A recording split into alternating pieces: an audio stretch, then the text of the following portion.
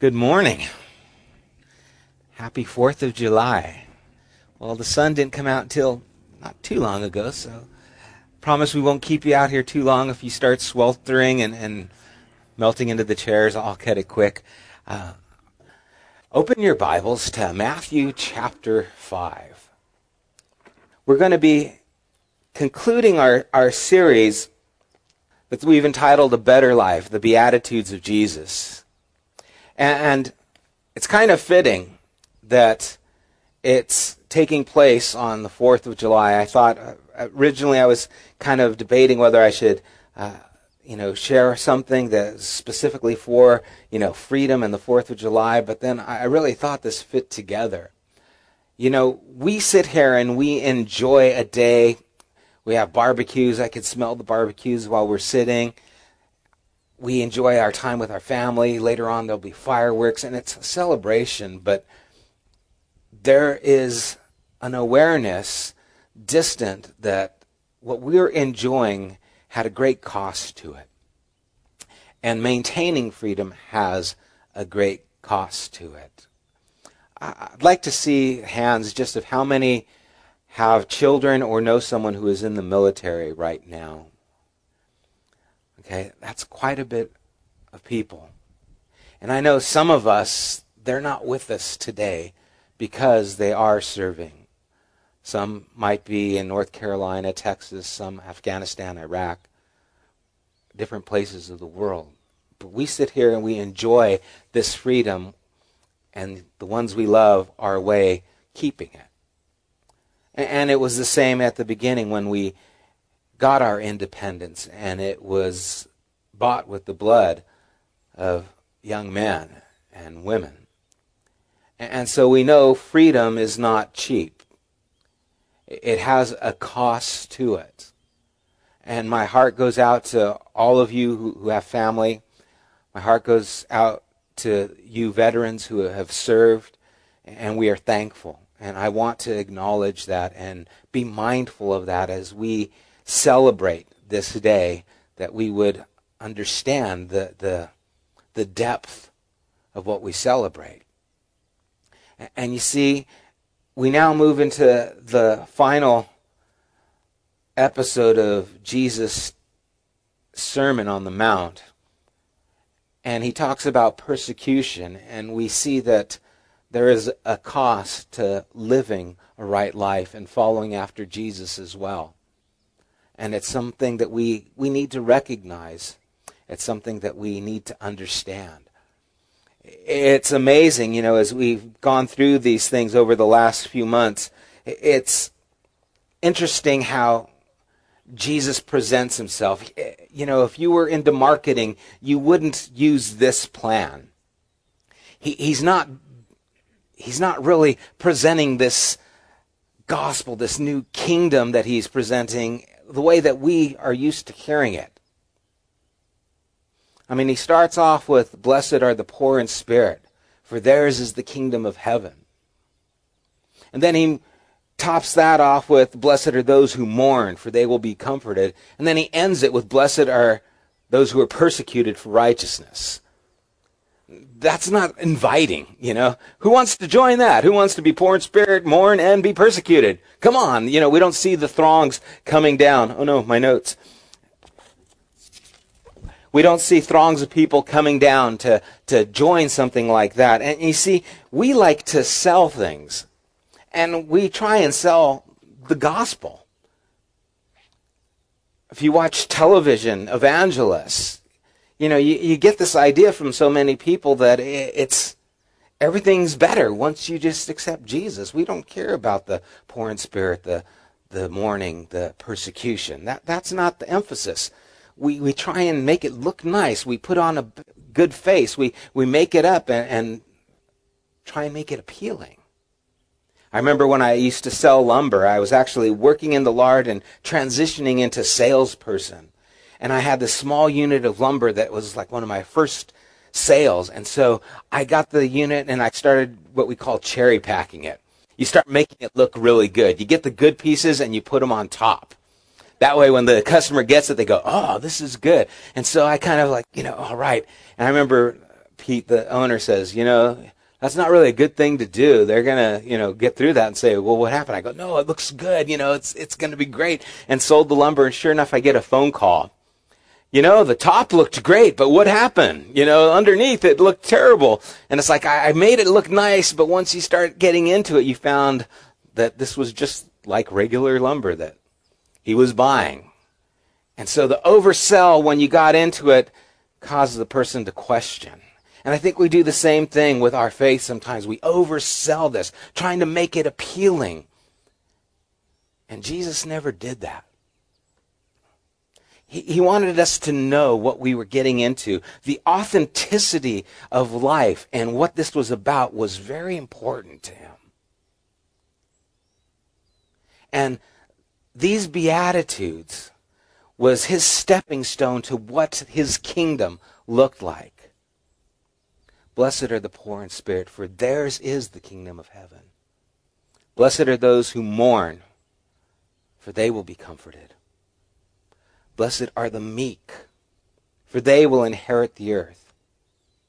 Blessed are those who hunger and thirst after righteousness, for they will be filled. Blessed are the merciful, for they will receive mercy. Blessed are the pure in heart, for they will see God. Blessed are the peacemakers, for they will be called the sons of God. And now, blessed are those who are persecuted for righteousness, for theirs is the kingdom of heaven. When you think of the word persecution, it's not a catchphrase for all the difficulties that we go through. I mean, we really don't understand persecution. And especially for righteous sake. We think that persecution is any time someone is against us.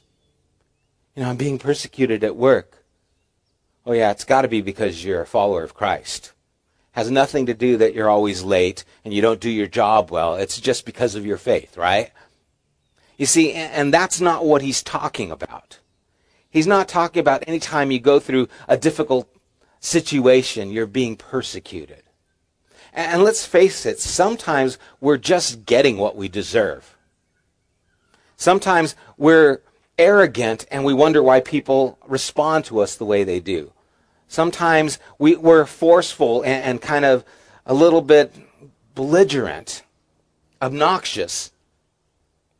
And if we were on the other side, we would probably treat us the same way. We would probably be a little bit irked with us.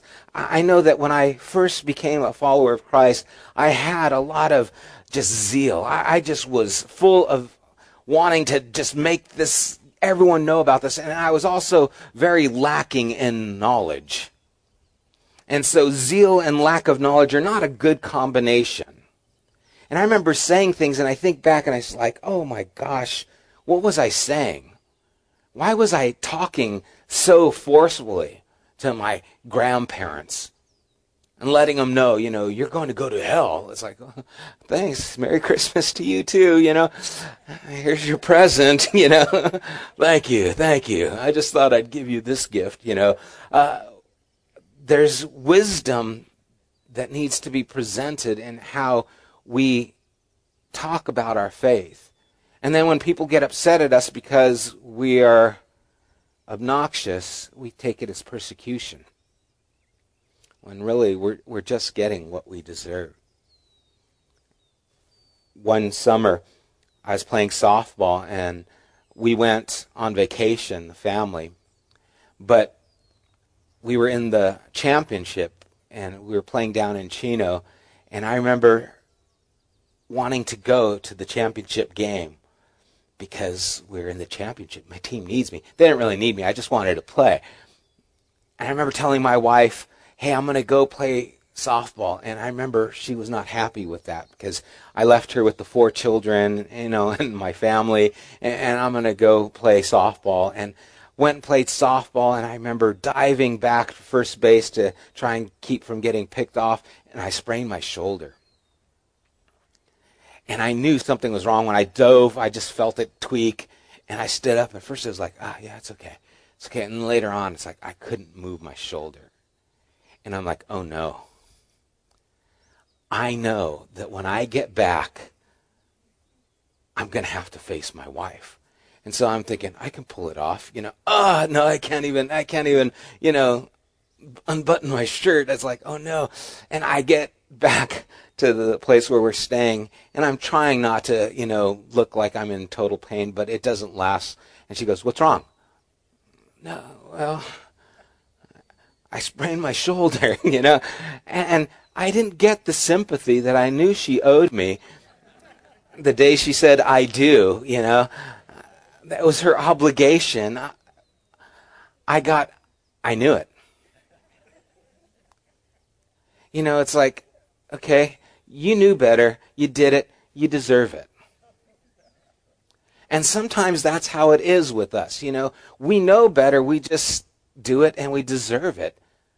That persecution that we get, that attitude that we get, just because we're being obnoxious. We're not being mindful, we're just being stubborn or prideful. And Jesus is not talking about being persecuted because you're right. He's talking about the rightness of being. He's talking about being a person who is right on the inside, and it translating in the things that you do. He's also not talking about people who are just persecuted and the innocent people who suffer. It doesn't say, blessed are those who are persecuted, period, but persecuted for righteousness' sake. A lot of times we want to say that we're being persecuted, our faith is being persecuted because we are trying to move forward our cause in a political or powerful way, and then we're surprised when people politically or powerfully try to oppose us. That's not what he's talking about. If you're going to assert yourself in that way, you have to expect that opposition. That's not what he's talking about. Or those people who are just in the wrong place at the wrong time, suffering because of violence that is around the world. I mean, we live in a world of violence, whether it's in Israel, in Palestine, in Turkey, Pakistan. In Sri Lanka, they have children, 12, 15 years old, who are soldiers, who are fighting. And when they're asked, why do you get children to fight? It's easy. They don't argue. We don't have to pay them.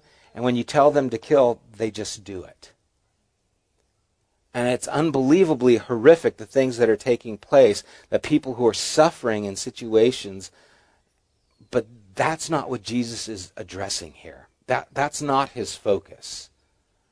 Scripture talks about those things in other places, but here what he's talking about is righteousness, living a life that has a standard that is higher, that people will notice, deciding to make choices that represent the virtues and being held accountable for those choices in a negative way.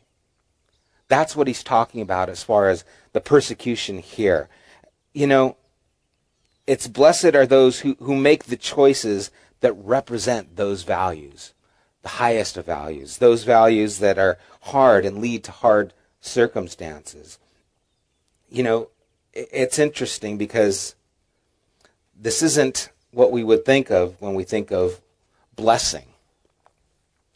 Our idea of blessing are I'm blessed because the Lakers won. I'm blessed because the dress was on sale.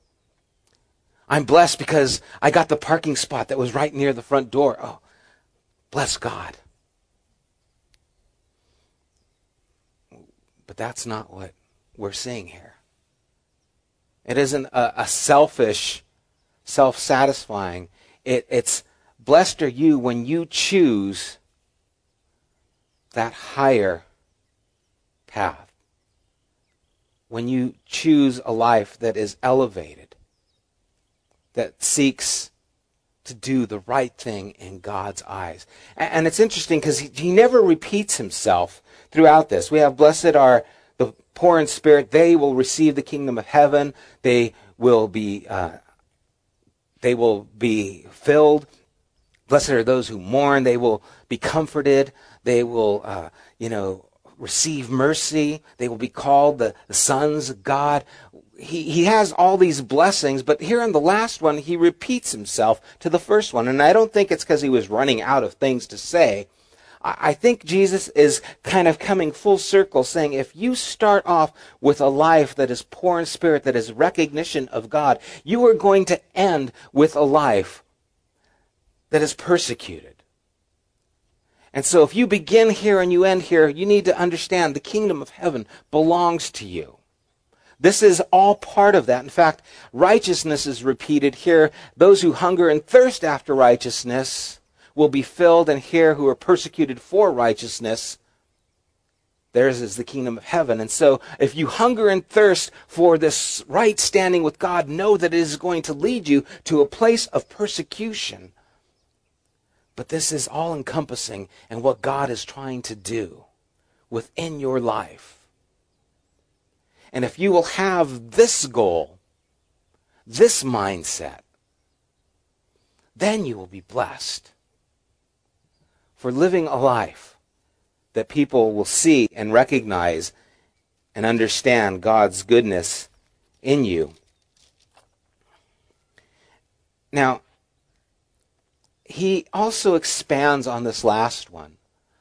And he doesn't do it on the other ones, but he goes on and he says, verse 11, "Blessed are you when people insult you, persecute you, and falsely say all kinds of evil against you because of me." He's warning them what's going to happen. He's kind of giving them the heads up. He knows what's over the horizon, not only for them, but for himself and for his followers. People who will be put into the lions, into the Colosseum to be eaten by lions. People who will be set up on crosses and set on fire just to light the city. People who will be persecuted because of their faith in other countries. He's setting the stage of what is going to happen, and he tells them all these things are going to happen because of me. Verse 12, he says, "Rejoice and be glad, because great is your reward in heaven. For in the same way they persecuted the prophets who were before you." In other words, he's saying this isn't new. Whenever someone chooses to live a life of higher standard, this is what is going to happen. It is what's happened before, and it is what will happen again. Because you are raising the level of what it means to be a human being, created in the image of God, living for God. And when you take that stand, it is going to cause people to be hostile towards you.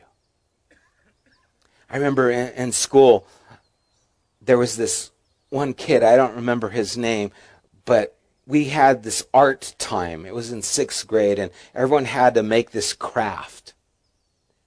And I was making some tanks, I think, that were blowing up some people. And I thought they looked really good because I could do tanks good. That was all I could do, I thought they were good. And so I was drawing these tanks, and I was drawing this little army scene, and I was like, yeah, I'm into it. And then there was this other kid, and he had this cutout of a fish out of paper, and then he had this tissue paper with multicolors underneath it, and it looked amazing.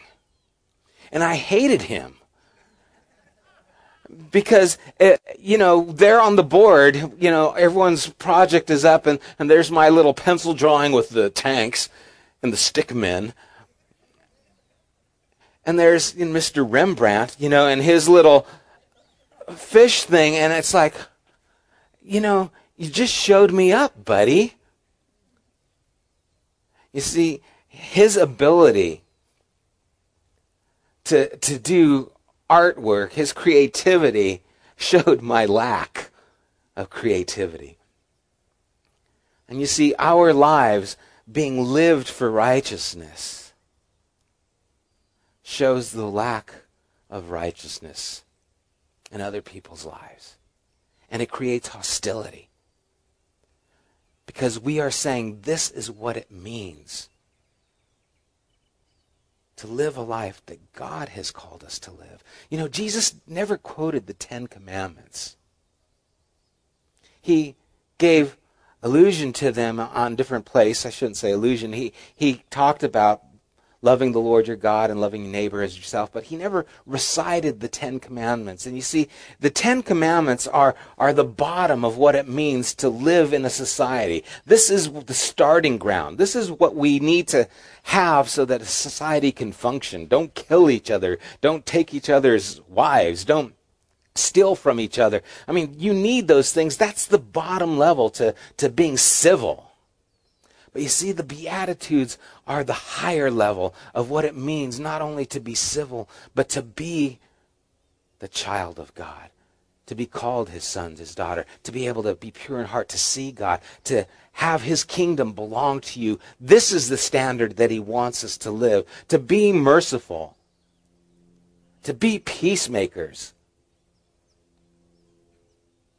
This is what he's calling us to. And he tells us, don't be surprised, but isn't it surprising? Who would want to hurt someone who is meek, who is merciful, who's a peacemaker, who's hungering or thirsting to do the right thing? Why would you want to persecute someone like that? Because that's standing up against maybe where we are, exposes who we are. And that's the problem with Jesus, is he exposes who we really are when we see who he really is. And as we start living this life, we will be persecuted because of those things. Even though it seems, why would anyone persecute someone for doing these things? There's so many stories of people who are in countries that are predominantly, Muslim or have other faiths, and these Christians come in and they start taking care of the needs of those who are homeless, and they're beat up and kicked out of town. Why? Because they were helping people. And you think, why? Because they were threatened. If you live this kind of life, it exposes our kind of life. And we need to put a stop to that. And so we shouldn't be surprised when these things happen, because that's what it happens when you raise the bar of what it means to be a human being. You see, if you don't want to be persecuted, live a mediocre life. Live an average life, and you will be fine. You will be left alone. Just choose vanilla. Stay at the Ramada Inn. There was a song about the Ramada Inn. It used to say, mediocre, it's in there somewhere between good and bad, and when you leave, you won't quite believe what an average time you had. It's not a beautiful place, and it's not the bottom of the line. It's just kind of a room, and that's all that it is. You want to be left alone? Stay in the fringes. Just live in that little gel of the middle.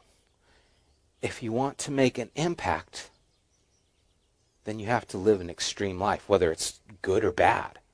You see, it's the Stalins, it's the Hitler, it's the Mansons that make the impact. I'm not saying to be like them, but it's also the opposite that make an impact, those who live a life of righteousness with God. In fact, Jesus goes on. We usually stop there, but he goes on and presents this. In verse 13, he says, you are the salt of the earth. But the salt loses its saltiness. How can it be made salty again? It is no longer good for anything except to be thrown out and trampled by men.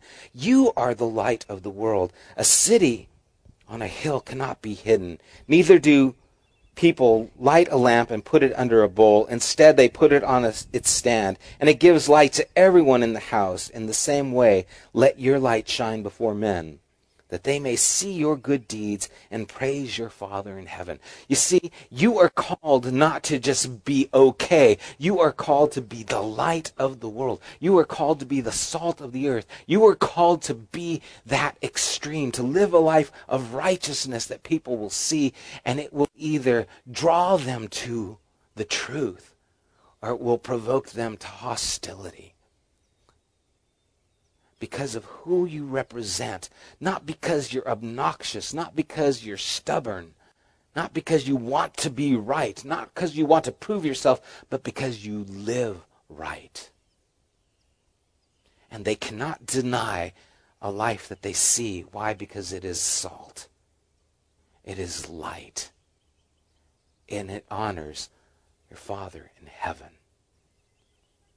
And so as Jesus comes around to the end of this sermon, he ends it with a realization of what will happen if we will live for right, if we will honor God with our lives, if we will love as Jesus loved, if we will live as Jesus lived. All who are godly will suffer persecution. Not because they deserve it, but because of who they are and where the world is. And it's a challenge to us, and it's a place where we have to count the cost. Later on in Luke 14, Jesus presents this and he says, no man goes to build a tower but doesn't first sit down and count the cost so that he'll know that he has enough material to be able to build what he has started. No person goes out to battle without first saying if with the number of men he has, he can battle the people that are out there. If he doesn't have enough, he'll negotiate peace so that he doesn't get trampled. And he says, unless you give everything, you can't be my disciple. What does everything mean? Everything that I am, I give to God, so that he can use everything that I have for his purposes, for his goodness, for his sake. And that's the challenge that's before us, to live a life of righteousness and understand that with it will come persecution, because he doesn't want us to live lukewarm. He wants us to be hot. He wants us to live extreme lives that honor him. Extreme lives that love like he loved, that gave like he gave, so that we would be known as his. Let's pray.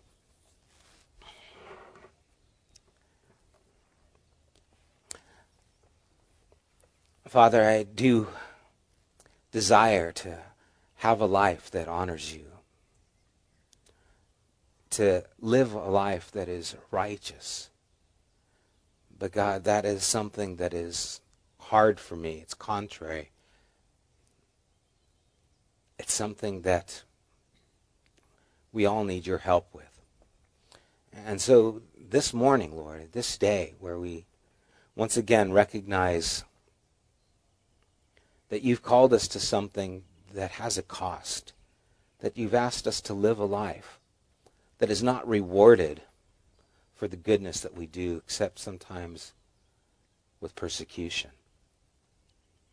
But it is the right thing to do, and that is why we do it. I pray, Lord, that we would live these lives that would honor you, lives that are right, lives that are sacrificial, lives that are motivated by your love. Lord, that we would recognize that even as we are meek and as we are merciful, we need mercy. As we are peacemakers, we need you to make peace with us as we hunger and thirst, Lord, for this righteousness. We need you to fill us and satisfy that. And so, God, we do start off in a poverty of spirit. We start off in a place of humility. Lord, that is the only way that we can be identified with you. It's never by power or asserting ourselves. It's by humbling ourselves to you, by loving, by caring. Lord, might we be people that make a difference in this way. And God, I pray you would bless just our time together as we enjoy the food and the time together. Lord, might it be rich. And Lord, might we provoke each other to live lives that are right. Might we be able to receive correction. Might we be willing to give it in the right spirit, in the right frame of mind, in the right attitude. God, we desire what you desire for us, Lord. Bless our time here, we pray. In Jesus' name, amen.